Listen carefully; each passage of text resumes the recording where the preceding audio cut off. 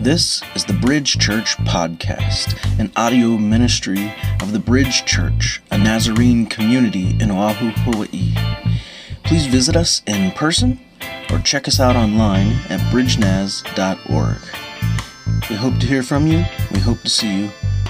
God bless. Mahalo.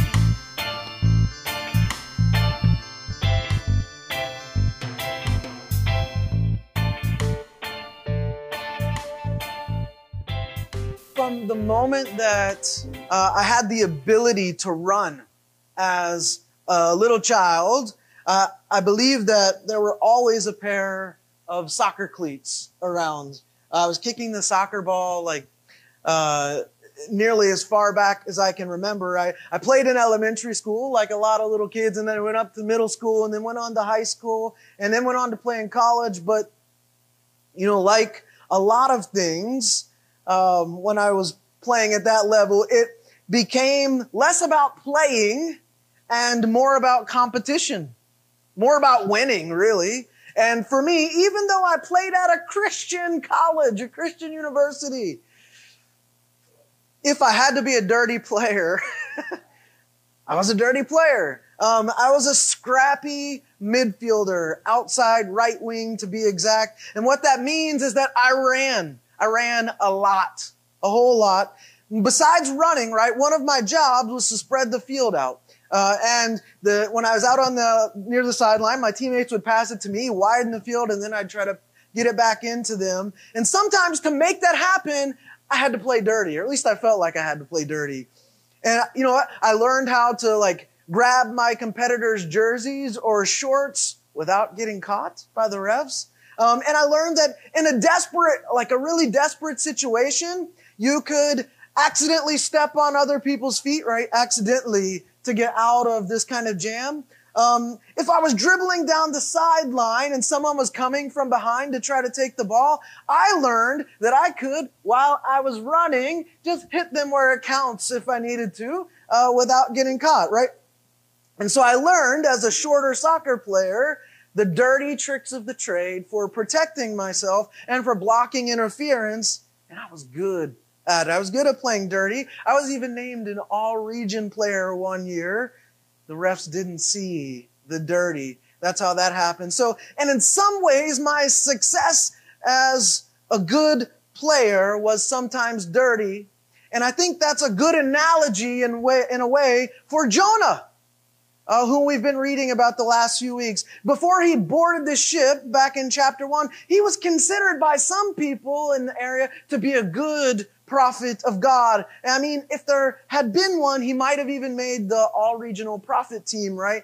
Even though he was a dirty prophet. But based on this story so far that we've heard, the story of his flight from God, his fear of being shamed by the other prophets because God wanted him to preach mercy to pagans rather than Israelites, his fear for his own life, and other numerous fears, he was dirty too. He was dirty. Jonah knew the game well. The prophet, he'd been in the game a long time, I presume. He learned how to run, right? He learned how to run and get to a point where when he sensed God running up alongside him or from behind him, he thought he could play dirty and get God to back off. He learned the moves and tricks that would protect him while also blocking unwanted interference.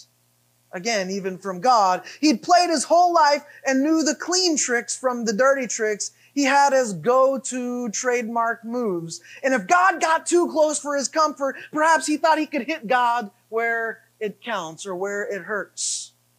The story where we pick up today resumes in Jonah 3:1. And just as we've been doing in the previous 2 weeks, we're allowing the story of Jonah to come into direct conversation with our story. Let me grab this. And we've been talking about our church's vision for the next year and a half. And so the board has come up with these 4 core values or pillars, right? Deep study and deep prayer and deep service and deep community. And so today we're on the 3rd of these, which is deep service. And so the question is, how does Jonah 3:1 to 4:1, when read in conjunction with this value of deep service, shed light on what God wants? Because shouldn't what God wants also be what we want? Well, the reality is that oftentimes we get in the way. We don't do what He wants us to do because we want to protect ourselves. We protect our wants. We block, or at least try to block, God. And worst of all, we do it sometimes the way that I played soccer. We play dirty against God. Have you ever played dirty against God? Ever done that? Last week, we saw Jonah using Scripture to play dirty against God. He was twisting the Psalms to justify his disobedience. Our culture has mastered that. All but mastered that. We could bring pastors in from anywhere. We could fly a pastor in or bring pastors in from anywhere to stand up here on any given Sunday morning and justify whatever sin we wanted them to justify. We could do that today. We also saw Jonah playing dirty with prayer. He used it, again, to self-justify. We've all done this sort of thing, haven't we? We've bartered with God, tried to cut deals with God. We sin now knowing that we can pray later for forgiveness and so on. That's playing dirty. That's playing dirty. It's hitting God where it counts in His heart. We rarely tell ourselves that we're playing dirty, but we do it way more frequently than we realize. We do the same thing with church, don't we? We use it to play dirty. We can be part of gossip networks in church. We can whine about this and complain about this. We can go to people and start planting seeds of doubt and so on. We use the holiest things that God has given us to sometimes play dirty. Scripture, we twist it. Prayer, we twist it. Church, we twist it, and so on. People use the notion of calling to do this as well. Oh, I'm called to do this.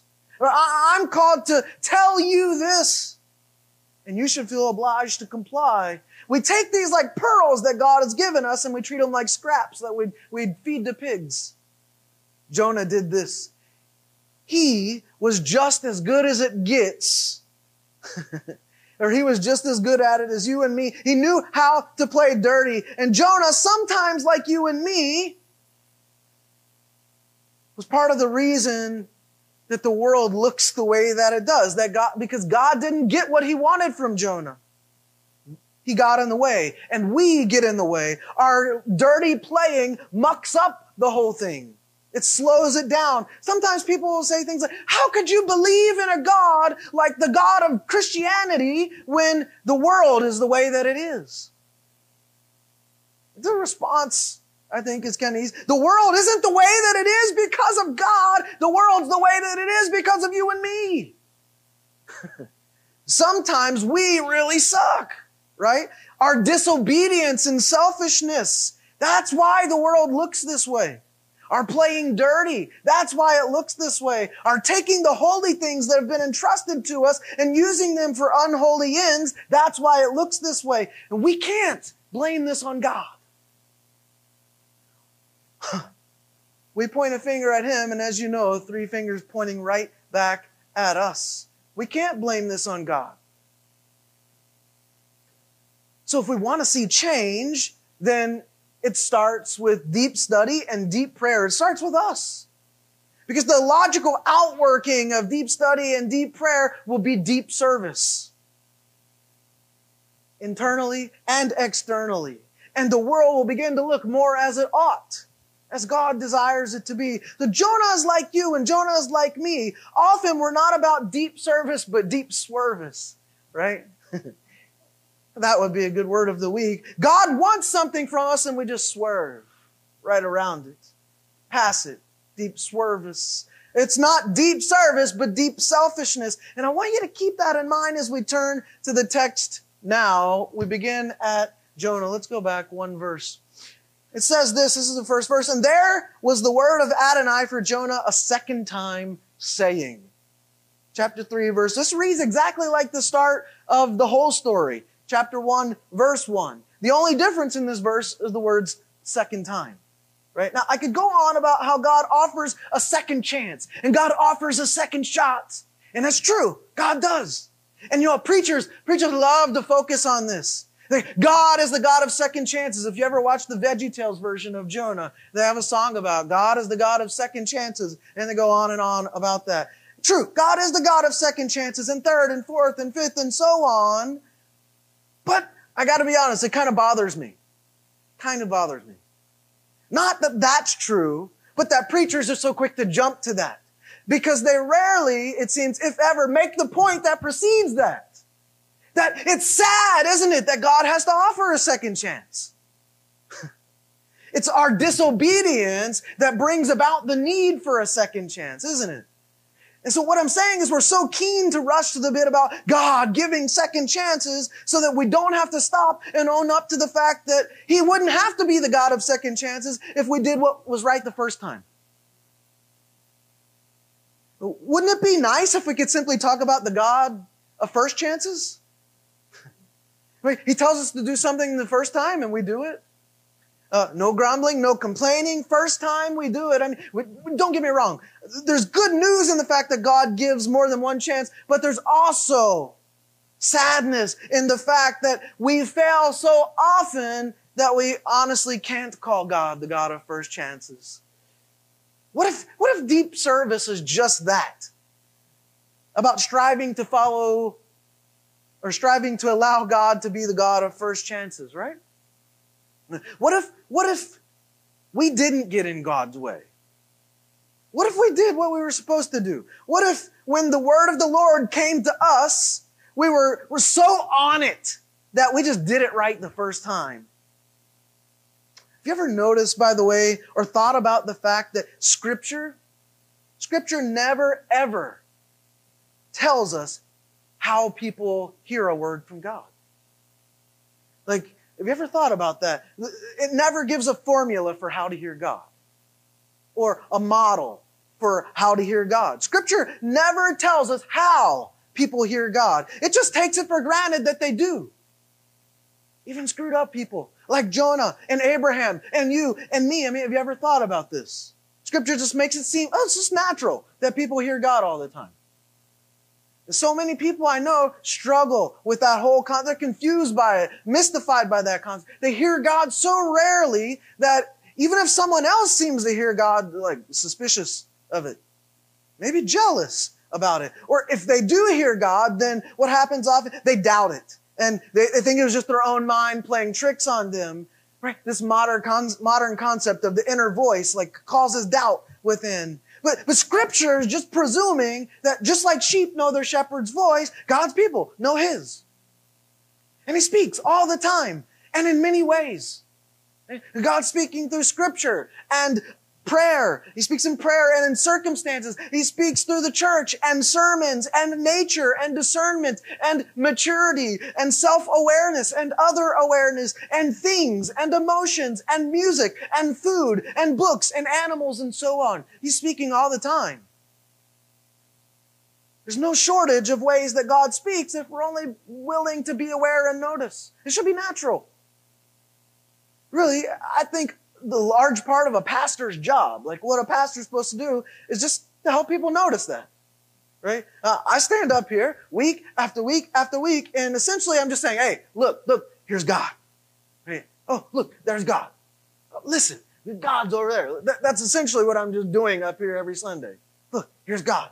Right? And, you know, when I feel distant from God, or like when I feel off, or down. And I'm in this place where I can't seem to hear God or see God. Sometimes what I do, I start texting you guys. I start emailing you guys. I start calling you guys, and I'm asking for prayer.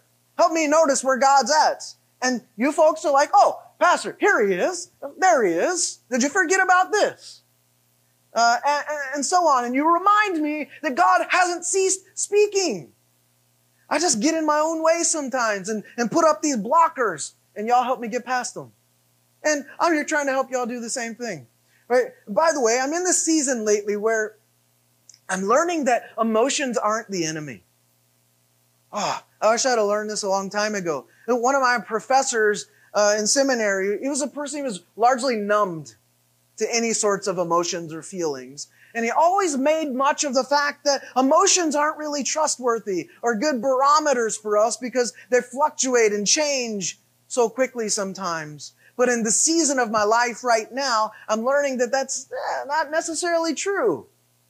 Right? I'm in this place where God's teaching me to pay close attention to all my emotions, because my emotions, God's teaching me, are signals to pray. Right? So I'd encourage you to do the same, that regardless of whatever emotion it is that you're feeling or experiencing at any given time, in any given circumstance, just pay attention to it. And let it be a signal to you to pray.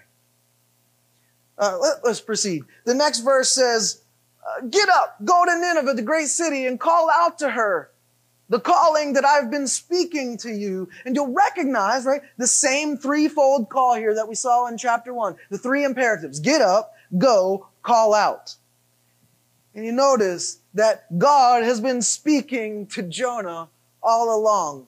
God is always speaking, as I was saying. Ceaseless prayer. Right? Do you know that the bits in the New Testament about pray without ceasing? Well, how do we do that, right? Actually, it isn't you and me doing it. Right? The idea, as the New Testament teaches, the Spirit within us is always praying and interceding for us. It's just it's our job to be aware of it, to be tuned into it. That's what ceaseless praying is. Constantly noticing how the Spirit is praying within us. Doesn't have anything to do with our initiating the prayer. Before I go on, let me offer just a thought about Nineveh here. It says that it's a great city. And that's kind of interesting. It's not referring to the wonderfulness of the city, but its size. It could just as well be translated large city. And by the way, if you're wondering, many scholars identify ancient Nineveh with modern-day Mosul in Iraq. You've probably heard of that. But in Nineveh, there were a lot of goddesses and gods. There were a lot of deities. And one was a goddess, wait for it, named Nina. And guess what Nina was the goddess of? Any guesses? Fish. So it's a nice play going on here. There was another god that was very prominent in Nineveh too. His name was Dagon, which is another play on words because the Hebrew word for fish is dag. Right? And so you have all these cultural elements coming in and affecting the story, wordplay and culture play, context play going on. But the story is really suggesting, hey, it's not those deities that are in charge. It's the God of the Hebrews who's in charge. We're going to continue reading. So Jonah did get up, and he went to Nineveh according to the word of Adonai. Nineveh, again, was a great city to God, a 3 days walk. And it seems that Jonah finally edges toward obedience. Finally, even if he does it begrudgingly. The way the story reads, it's like a calloused obedience. Like when you tell a child to do something and they do it with a crap attitude, right? You all know that they pout while they're doing it, sour the whole time they're doing it. Jonah, he's this pouting, reluctant, calloused prophet. He'll do it, but he's probably going to do it his way, which involves some playing dirty and having a crap attitude. Let me ask, have you ever surprised yourself? Like, have you ever said something and then immediately think, oh, did that just come out of my mouth? Like, did I really just say that? Or you ever do something and you think, oh, I did not mean it. I take it back. I didn't mean to do that. Totally, that wasn't me. Like, that was a different me. That wasn't me. I don't know who that was, but that wasn't me. Have you ever experienced something like this? Where you've turned into a stranger and for a moment you don't or you can't like recognize yourself? You ever experienced this? Or perhaps you feel like you have strangers living inside you? Yeah. That wasn't me that did that. I don't do that kind of thing. I don't say that kind of thing. I don't know what was up, but that wasn't me. You know, sometimes when we act on impulse, we notice it the most. Because when we're acting impulsively, there's a part of our brain, right, that just shuts down or is blocked. We get rock brain. Researchers refer to this as the hot-cold empathy gap. Sorry about the spacing there. I don't know what happened. The hot-cold empathy gap. And the idea is this, that emotions not only affect us, but also transform us. Now, sometimes we're different people during different emotions. When we're in like a cold state, a cool state, experiencing something, we're typically like logical and deliberate. But when we're in a hot state, we're typically being controlled by that intense emotion, lust, or desire, or anger. And here's the crazy thing about it. Researchers have found that when we're in a cold, logical state, it's nearly impossible for us to remember exactly or precisely what feeling we were having during a hot state. It's not possible because some kind of block exists. And as a result, we often lack the ability to have empathy for ourselves.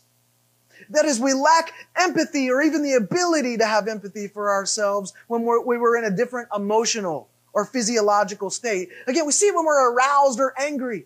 When we're in a hot state, a state of anger, for example, we forget who we are in that cold state. We turn into different people.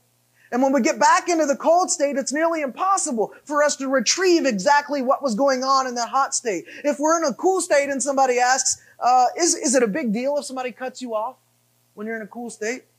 No, we can answer that logic. No, it's not really. Is it the end of the world? No, it's not the end of the world.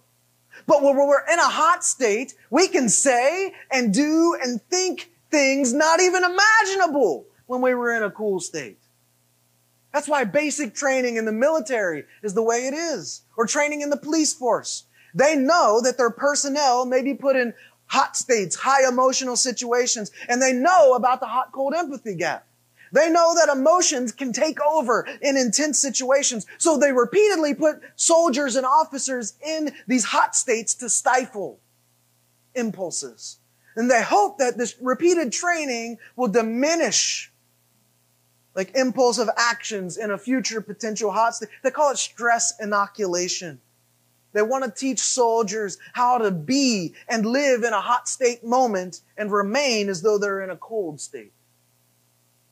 To act like their cold state selves in hot state moments. And we've all experienced this in school growing up. That's why we do fire drills with all the students. So when that goes off, the kids aren't just running around berserk, right? Tsunami sirens, and now bomb drills, and nowadays active shooter drills.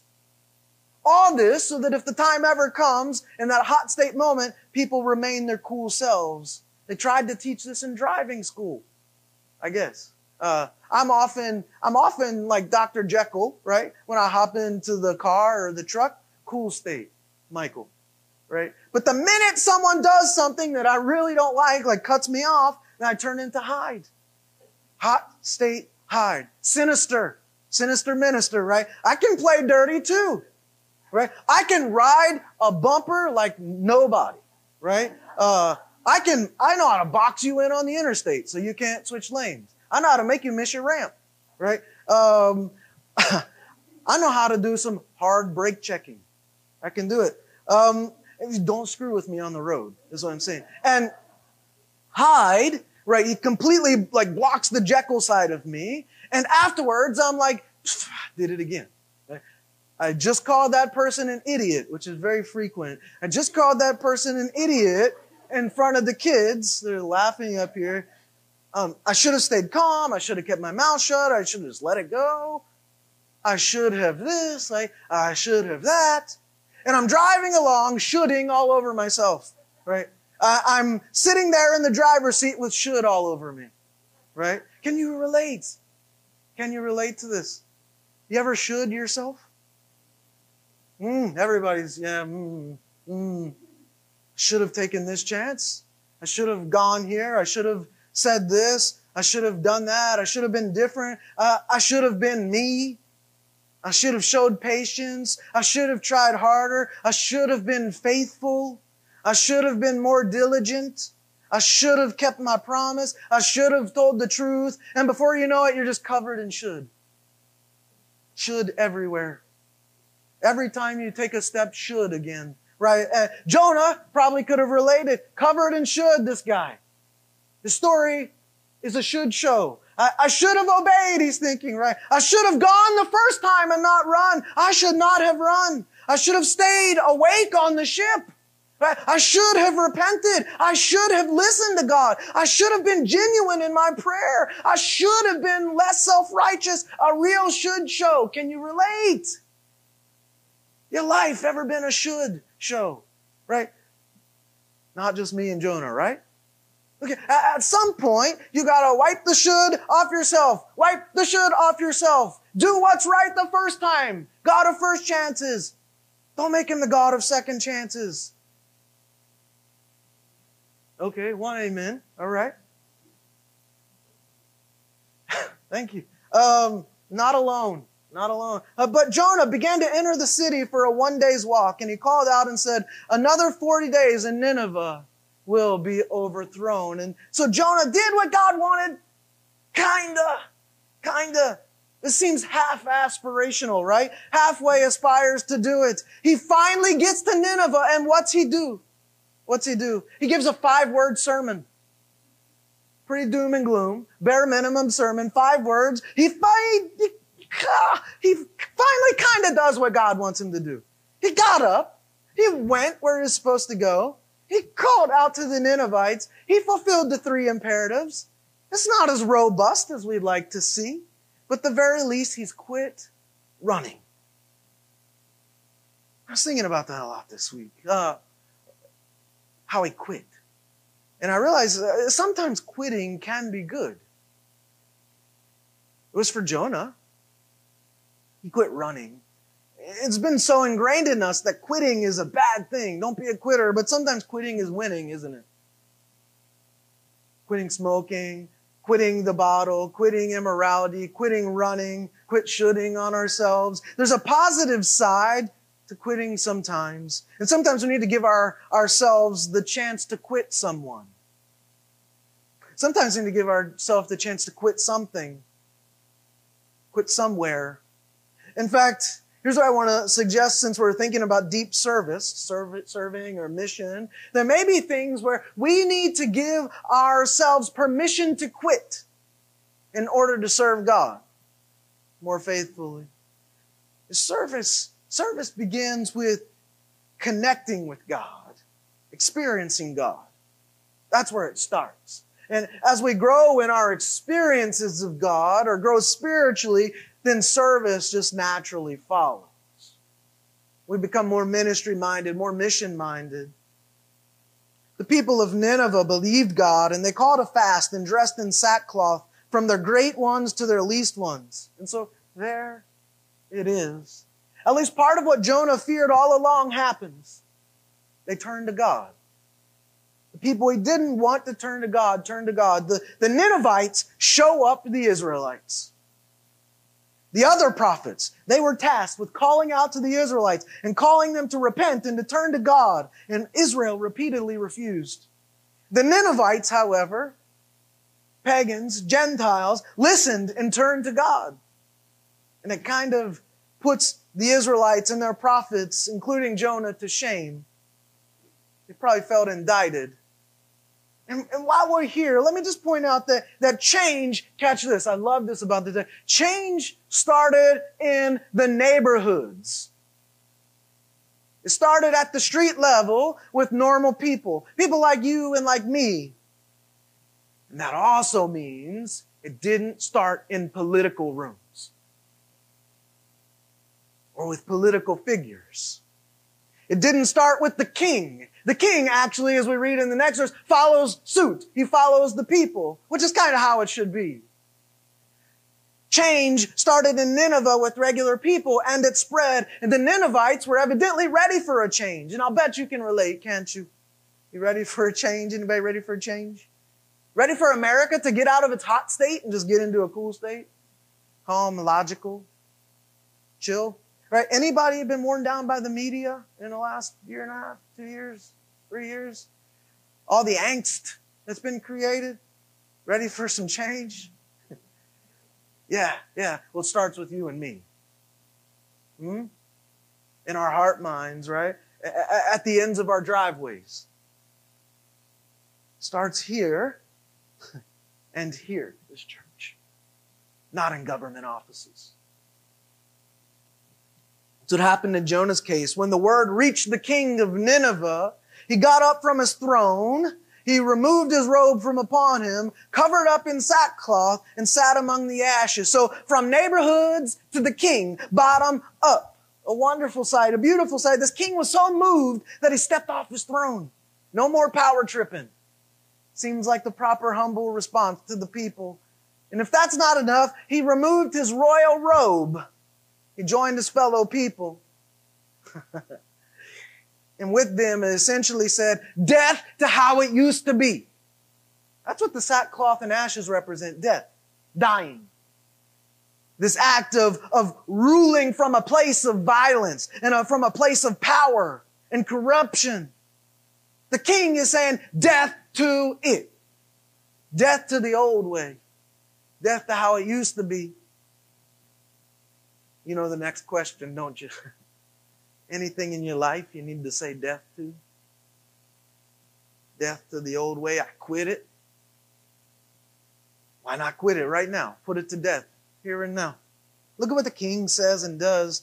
He cried out and spoken in Nineveh, according to the tastes of the king and his great ones. Person, cattle, herd, flock, they shall not taste anything. They're not eaten.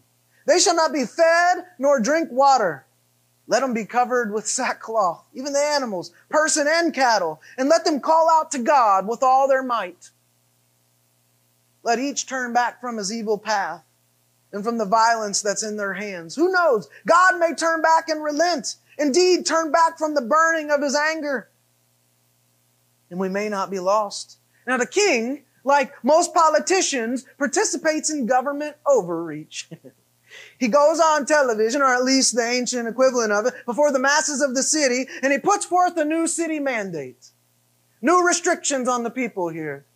Restrictions on the people and what they can eat, the animals and their food, what they can wear, what they can do. It's a little close to home. But here's the big difference. He tells everyone to call out to God, to turn from evil, and to turn from violence.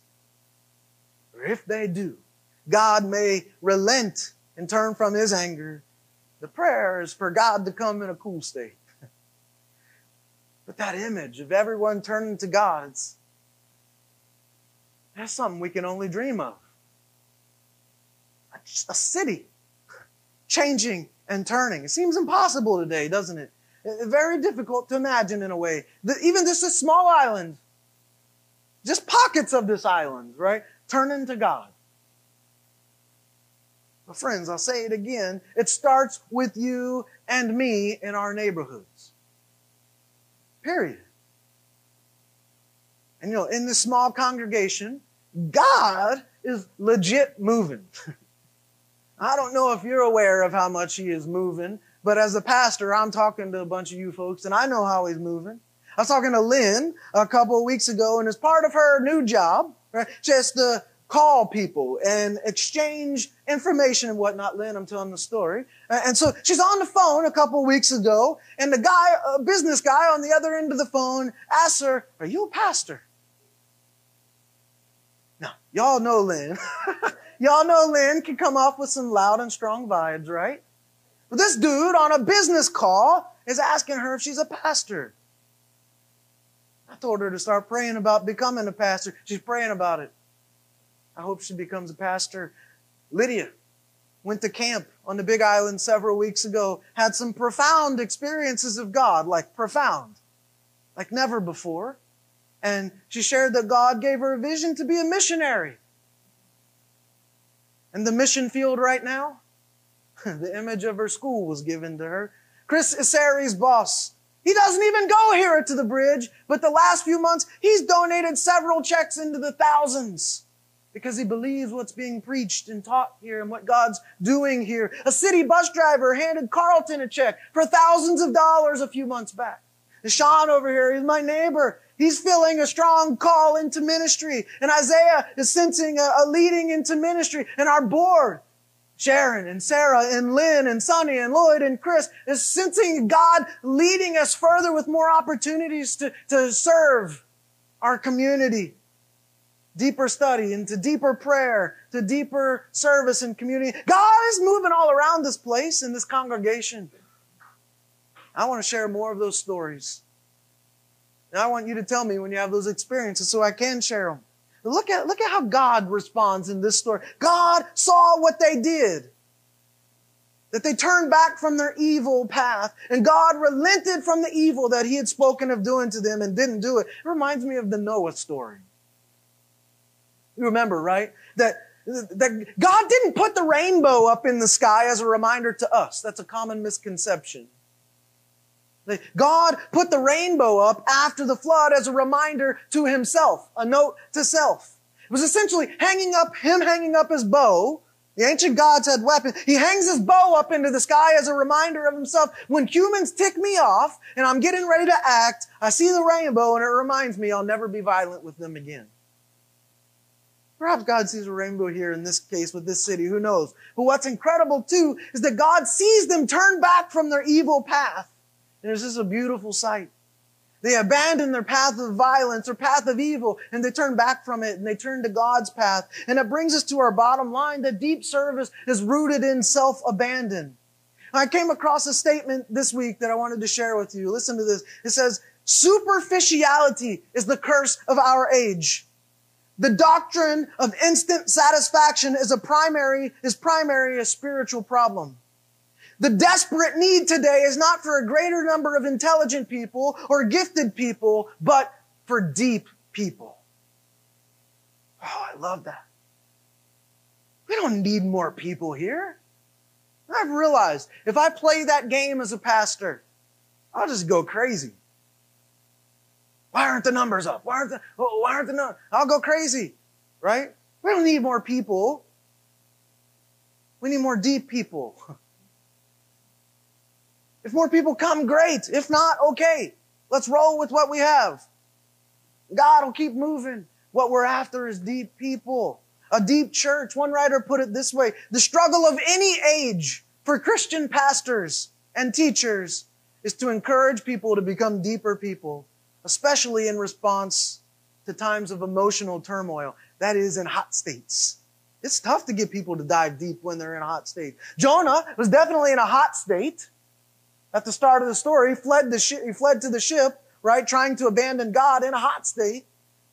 But in our hot states or any state, we don't abandon God. We are called to abandon ourselves for God. That's the entire point of life, isn't it? Abandoning self for God. Abandoning my will to do God's will. What is God's will? I've said this numerous times before. Here's God's will, if you just want it in a nutshell. God's will. It's the same for you as it is for me, as it is for everybody. Through holy living, to draw all people to Christ. That's it. It's that simple. Period.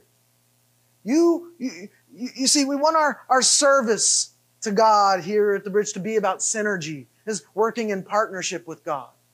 There was this Christian thinker named Hannah Whitall Smith. She once put it this way. She said, "You've trusted God in a few things and He has not failed you. Trust Him now for everything. And see if He doesn't do for you exceedingly abundantly above all that you could have ever asked or even thought, not according to your power or capacity, but according to His own mighty power, working in you all the good pleasure of His most blessed will." Isn't that great?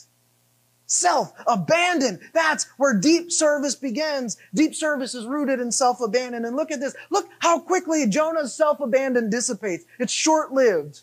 Maybe it can't even be called self-abandon at all. Look at the next verse. But this was evil to Jonah. A great evil. And it inflamed him. Jonah's angry. He's embarrassed. The Assyrians, in his mind, don't deserve God's mercy and forgiveness. Those awful Ninevites. And so, back to playing dirty it is for Jonah. Back to getting in God's way, blocking God's plan, and making a mess of everything. See, friends, our hearts need to break for what breaks God's heart. Jonah's problem is that he didn't want that. And the same could be said for Christians all over today. But our hearts can only break for what breaks God's when we embrace self-abandon. Period. As I just mulled this over and over this week, I was reminded of this scene from The Great Divorce. It's a book by C.S. Lewis. And this book, The Great Divorce, I highly encourage. If you need something to read, go read it. It's an incredible book. This book, it's about this dream or this vision that wonders what the afterlife will be like.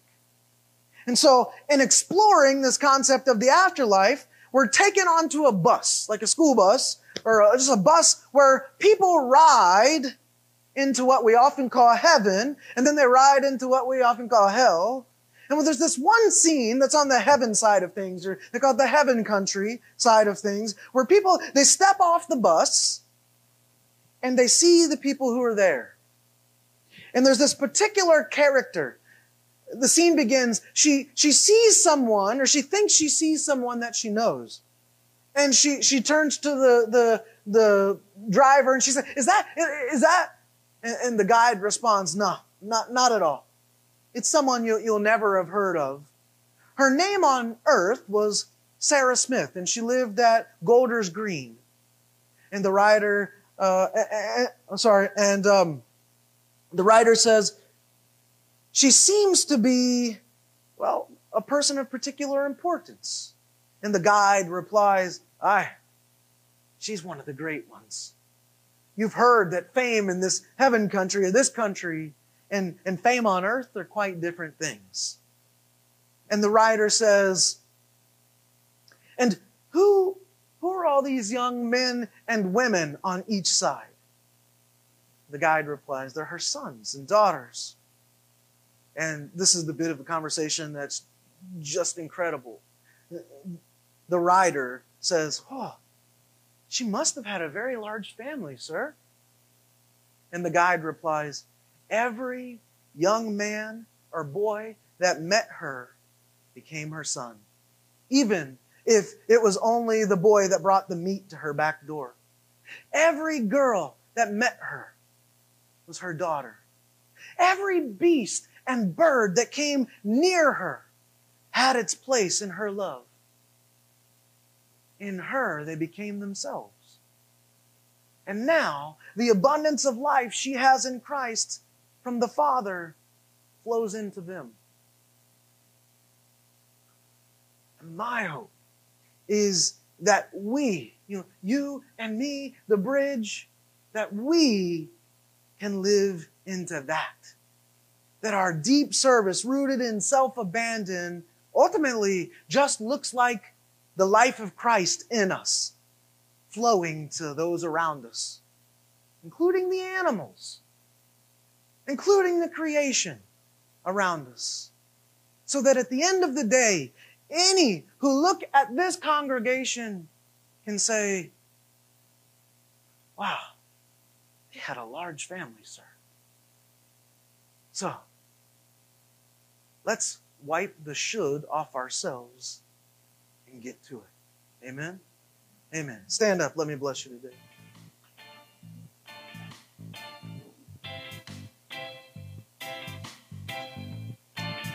If you would, turn your palms upright and receive this benediction. And now, brothers and sisters, may you realize that you are part of a large family. May you go forth in self-abandon, that you may serve our brother Christ. And as you get started, wipe the should off yourself. Amen, brothers and sisters. Go in peace.